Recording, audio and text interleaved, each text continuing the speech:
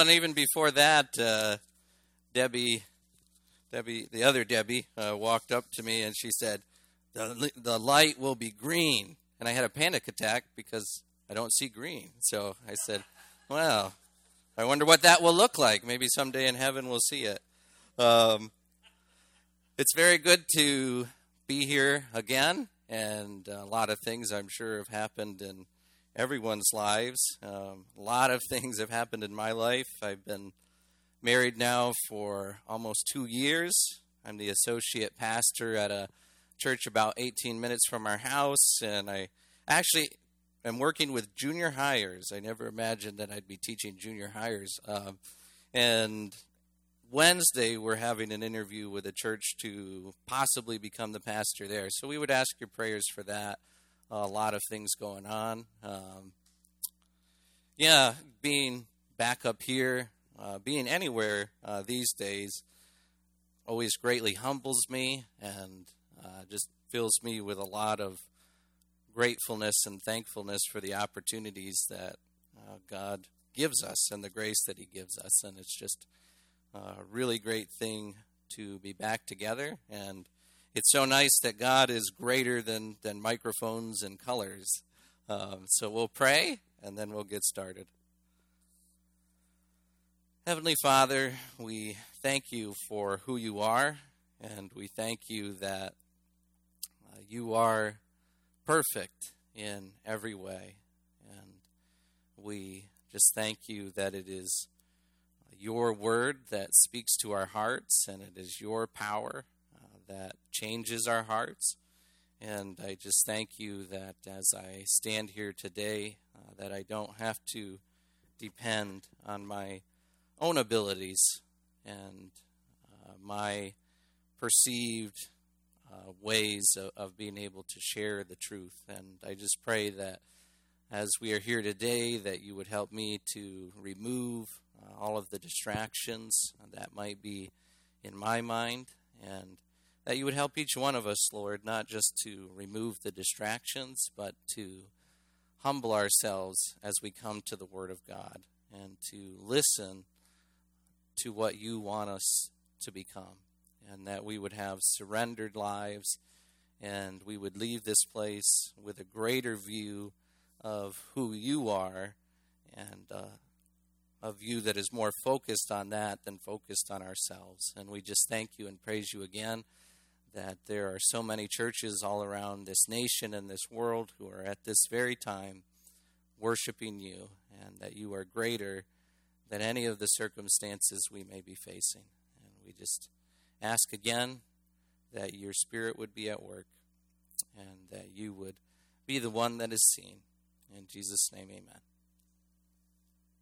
I've got this is one of the favorite sayings of people around the world, but perhaps Americans in general.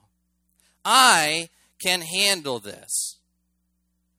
Someone even comes up and they says, hey, let me help you with that table or that really heavy piece of equipment. And a man says, no, I've got it. I don't need your help. Someone says, maybe we should sit down and have a cup of coffee because it seems like your life is in a challenging phase. And we say, oh, no, I can handle it. I've got this. In our current situation, we look not only at ourselves where we desperately say, I have this, we see our leaders. And they constantly give us assurance that all of these various situations are under control and the situation is being handled. I've got this.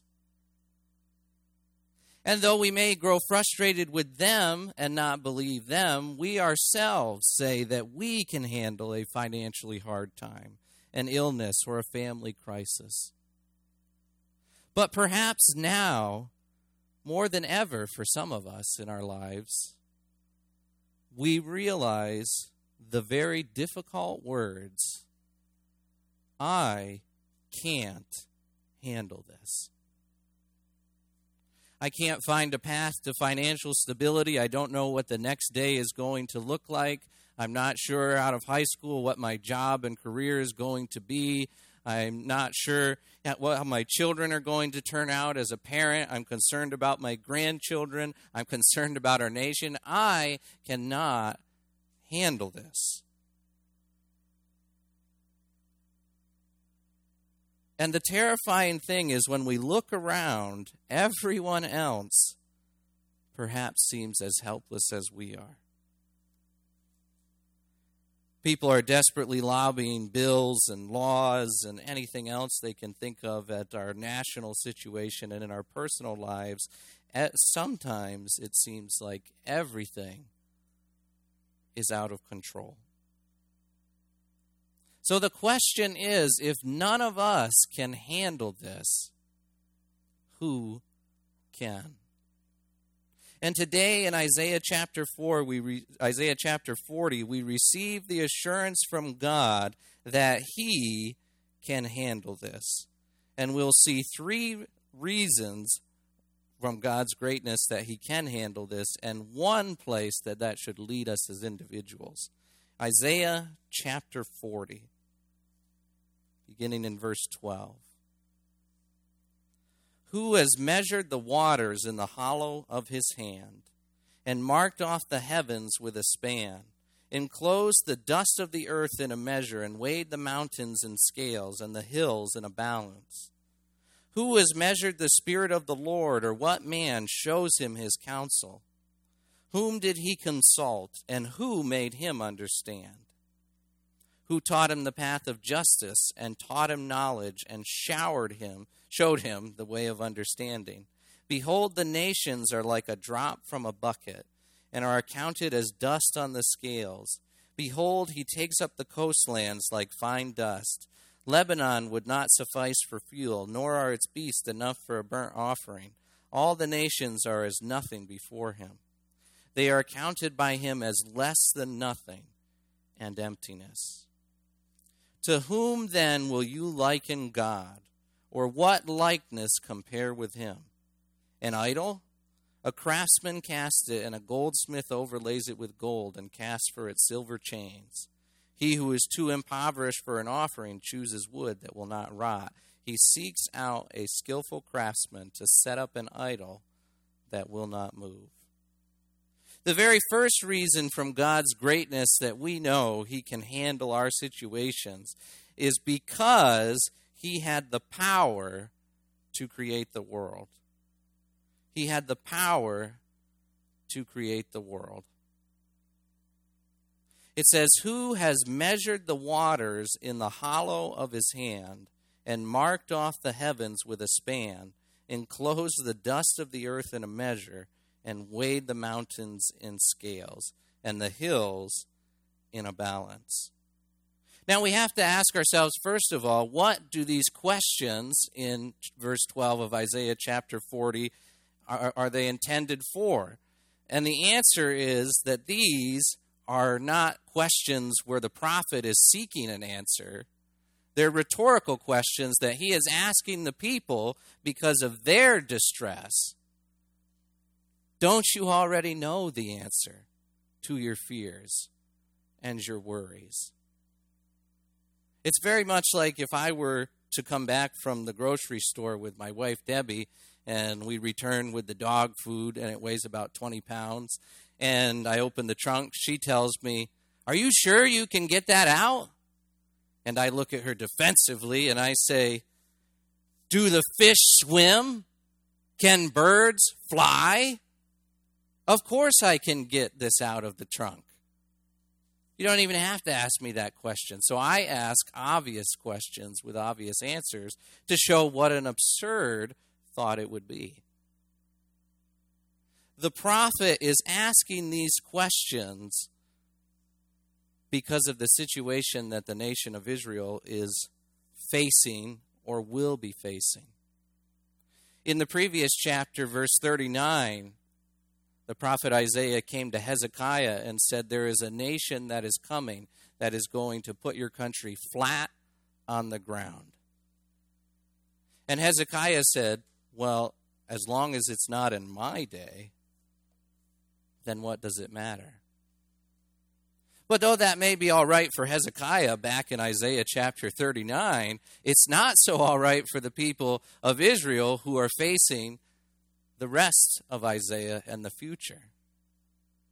After years of victories and conquers in the defense of God, they now have been told, your nation will be plundered.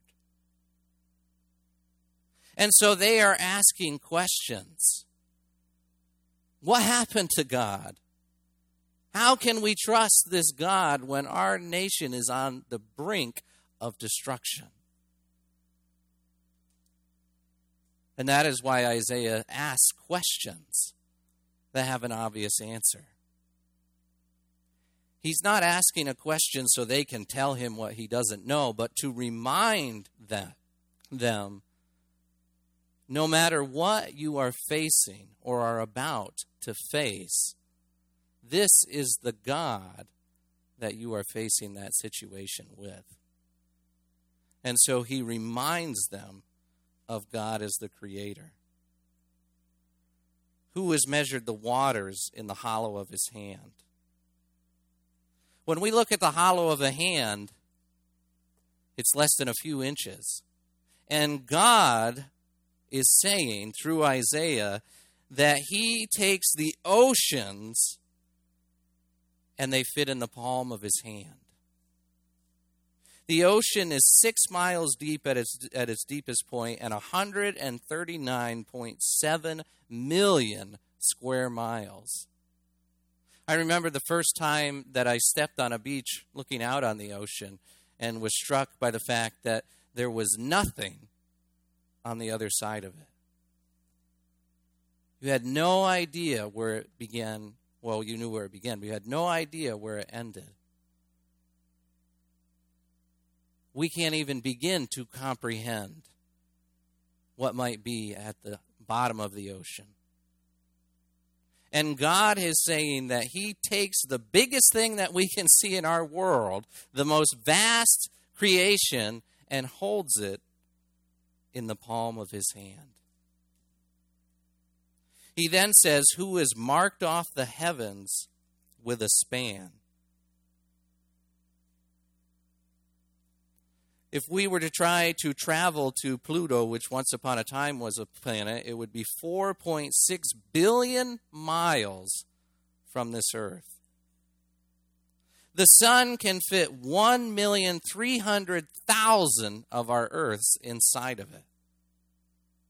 And Isaiah is saying that God marked off the heavens with a span, which is from your fingertip to the end of your thumb.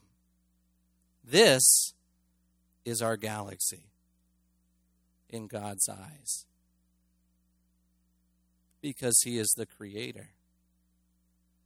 Finally, it says, who enclosed the dust of the earth in a measure and weighed the mountains in scales and the hills in a balance. Our tallest mountain is just over 5 miles high.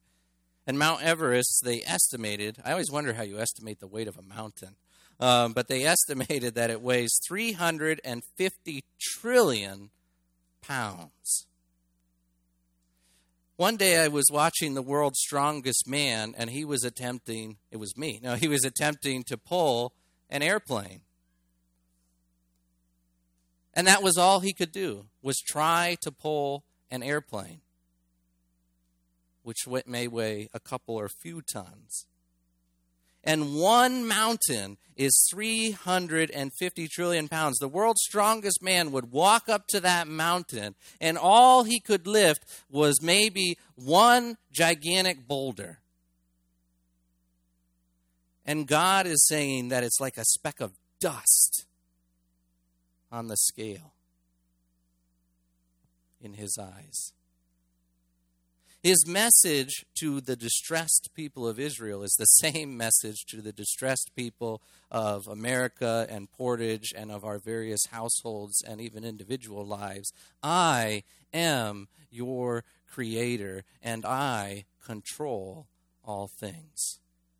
You do not have to be in control. All throughout Scripture, God reminds his people that I am the Creator. There's a reason why the very first story in the Bible is the creation story. Because we have a God in the midst of our fears and doubts and our attempts to be self-sufficient, who with a word made the mountains and the oceans and the rivers and the valleys. So he is telling us, I can handle this because I had the power to create the world. Secondly, we see that God can handle this because he is wiser than anyone in this world. God can handle our situation because he is wiser than anyone in this world. In verse 13 to 14, who has measured the Spirit of the Lord, or what man shows him his counsel? Whom did he consult, and who made him understand? Who taught him the path of justice, and taught him knowledge, and showed him the way of understanding? Again, it's a question where the answer is obvious. The prophet is challenging the people to see that no one has given God counsel. No one can begin to show God something he didn't understand before. Do you ever sit down in your prayers and you say, you know, God, I don't think you understand the situation in our nation, and I just want to give you some pointers of how things ought to operate, and even the things that I ought to have in my life. No one gives God advice. God doesn't call down from heaven and say, Eric, you know, I've been having some trouble trying to figure out what to do in your life and in other people's in the church and maybe even that guy in Pennsylvania, and I think that you might be able to help me. God needs no counsel. Do you realize how unfathomable that is to the human mind? Someone who needs absolutely no counsel at any moment in their existence. Even our greatest leaders, from George Washington to Abraham Lincoln to people we admire in leadership, perhaps our teachers and our parents and grandparents, they all need counsel. There's not a person in this room that can go through life and say, I never needed a piece of advice. Even our most powerful and able leaders, people who have multiple talents, still need a group of advisors. Pastors have elders and deacons. Superintendents have school boards. Presidents have cabinets. Fathers have wives, and even sometimes parents and uncles and friends. And mothers have friends and husbands and parents and grandparents. Because we can't figure everything out. But luckily, we don't have to on our own.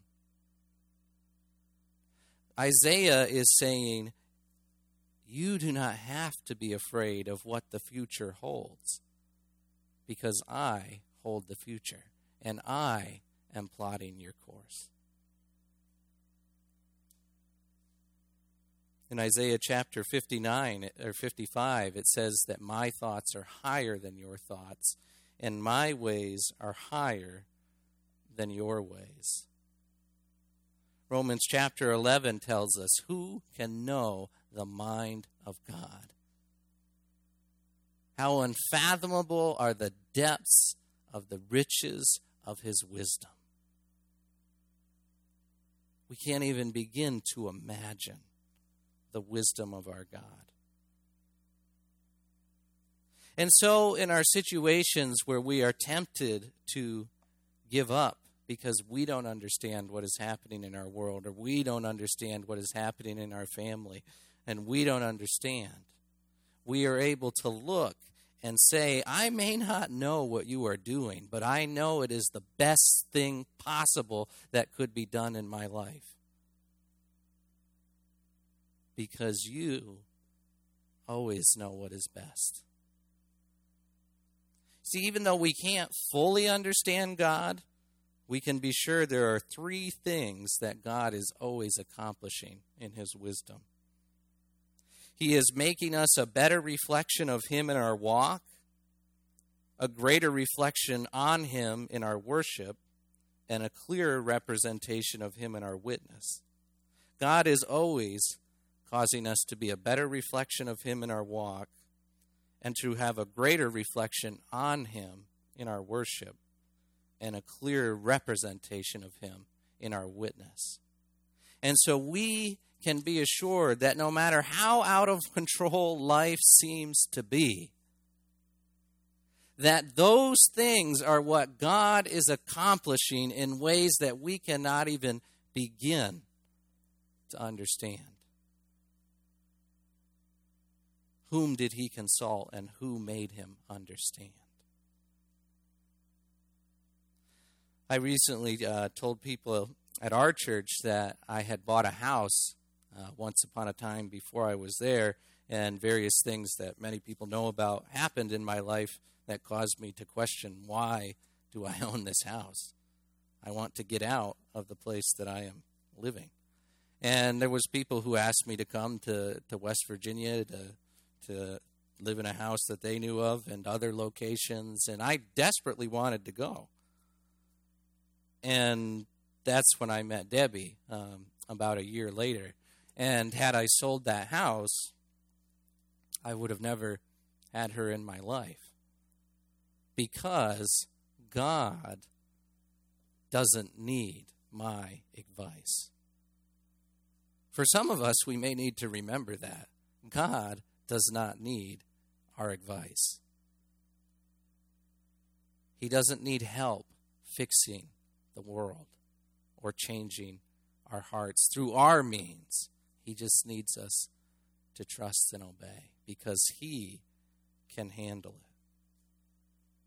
Thirdly, God can handle our situation because he is sovereignly in control of the world, even its most powerful leaders. God can handle our situation because he is sovereignly in control of the world, even its most powerful leaders. After questions about creation and after questions about counsel, God asks questions or makes statements about leaders. Behold, the nations are like a drop from a bucket and are accounted as the dust on the scales. Behold, he takes up the coastlands like fine dust. Lebanon would not suffice for fuel, nor are its beasts enough for a burnt offering. All the nations are as nothing before him. They are counted by him as less than nothing and emptiness.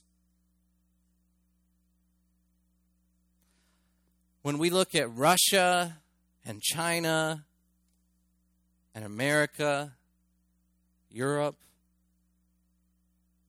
all as emptiness. Now, that doesn't mean in any way that God is saying, I don't care about these people, and that's why there is nothing. What he's saying is, in comparison to me, they are nothing.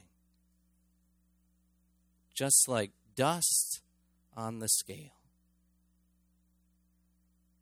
For many who believe that our nation is perhaps the greatest nation in the history of the world, it is simply a part of a speck on the scale.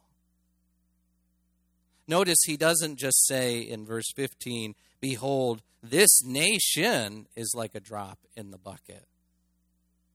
He says, the nations. All of the nations throughout history, in present and in future, are as a drop in the bucket.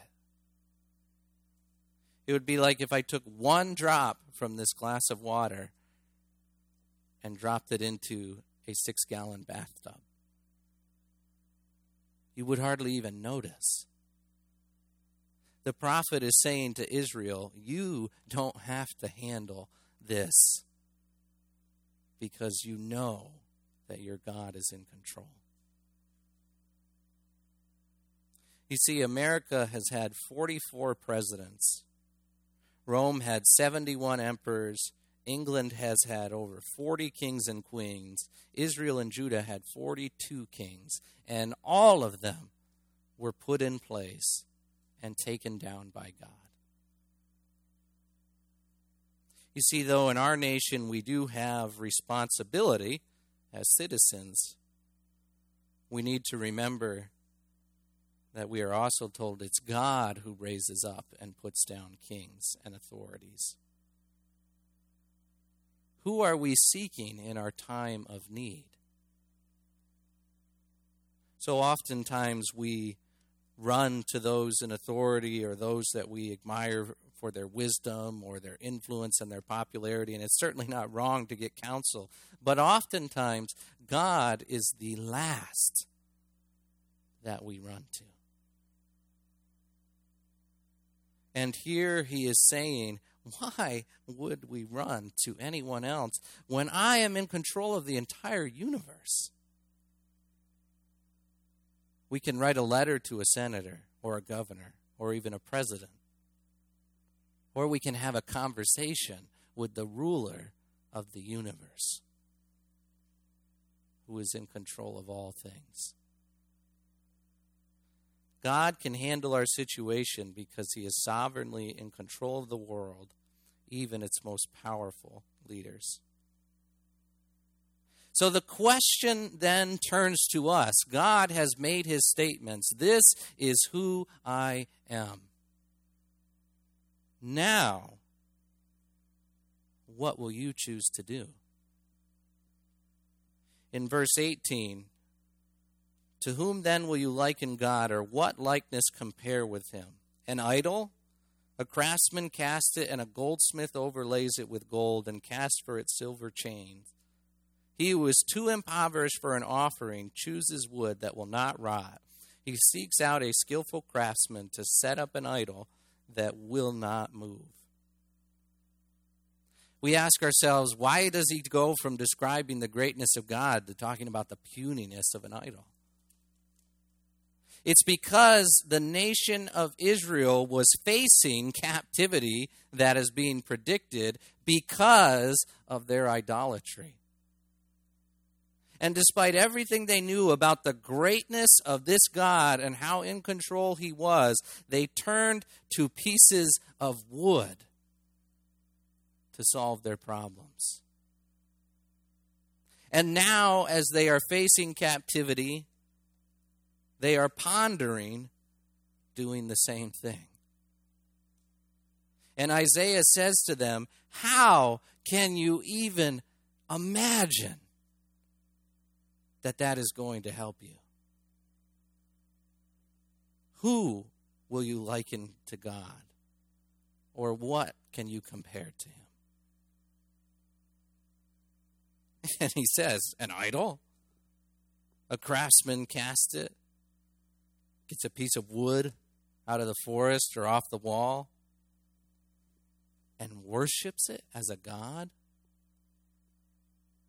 And we may say, well, that is absurd. But as we listen to the question, who will you liken God? And who will you compare him with? How many things have we made idols in our lives? Not a piece of wood, but something that we have decided is more satisfying than God, more restful than God, more powerful than God. You see, idolatry is when we look to something other than God for satisfaction, deliverance, rest, and attribute strength, power, and ability that belongs only to God. It's when we look to something other than God for satisfaction, deliverance, and rest, and then attribute power, strength, and ability or value that belongs only to God. You see, it wasn't the piece of wood that made it a false god. It's what they counted on the piece of wood to do despite all of their knowledge of God's ability. That they said, God is impressive, but I need this to succeed. Or God is very good, but I need this to be happy. How many of us make the statement, I'll be happy when? I'll be happy when my wife likes to watch football with me. She'll be happy when I take out the garbage more consistently. Or we'll be happy when we have grandchildren. I'll be happy when this house is finally sold. I'll be happy when I retire. I'll be happy when I don't have to wear a mask to walk into a store. And we base our satisfaction and peace on things that are utterly fleeting. And we wonder why we walk through life as such shaking, shuddering individuals. Because we are looking to everything other than God to fill us up. And all we need to know that is what we're doing is realize how afraid and anxious we are in our current situation. I've often asked people at our church, have you watched more Fox News or less Fox News since this pandemic began? Because they aren't going to help us. God is the one who can help us. And I know at our church, one of the things that God made me start doing in the middle of the shutdown was to pray for the church an hour every morning, something that I had never done. And then we prayed when we got back together for someone for a list of people to get saved. And the very next week after we started doing it, someone got saved from those prayers. Because on just a small scale, we finally figured out He can handle this. There is no one that you can compare to God. So we have to ask ourselves, how much time are we spending telling people about Donald Trump or about our favorite sports team or about how we can solve a difficult situation and telling about our intelligence and our strength versus the amount of time that we are telling people about the greatness of God? Because He can handle this. It's very much like back home, I have a pile of gravel that I'm working on shoveling that sits outside our shed. And say that with this pile of gravel, I go out and I buy myself a $60, $70 fiberglass shovel. You know, it's not a wooden one that's going to leave splinters in your hand. It's nice, it's light, it has a padded handle, and I'm working away. But then my neighbor shows up with his skidster and his bulldozer, and he says, "Hey, Justin, I see that you're trying to make changes to your driveway and put some stuff down. I could do that for you, and it would probably be done in less than a day." And I look at my neighbor and I say, "Well, Carl, you clearly have no idea the kind of shovel that I am using. You may have a bulldozer and a skidster, but you don't understand that this is a $60, $70 fiberglass, rubber-handled shovel. I don't need your help." And as we laugh, we begin to realize that God comes down into the gravel piles of our life, whatever they may be, financial trouble, illnesses, discouragement, future dreams, and He says, "Let me put this bulldozer to work." And we look at God and we say, "I have a shovel, and it's a really, really nice shovel. I'll talk to you another time." Because we think that we can handle it. So today, as we remember that God can handle this because He is the creator of all things, and because He is the greatest of all counselors and the ruler of all rulers, let us not hang on to the shovel. Bring your burdens to God and let Him control your life, because He can handle this. Let's pray. Heavenly Father, we thank you for who you are, and we thank you for just the majesty that we can read about in so many portions of Scripture, and how much peace and rest we would find if simply we thought on you more often and turned to you more frequently. And so I just pray that in the uncertainty in my own life and the lives of perhaps many who are here, that we would constantly let you handle these things. And we thank you and praise you that you are at work in our lives even now, and that each person is here for a reason to know and grow in you. In Jesus' name, amen.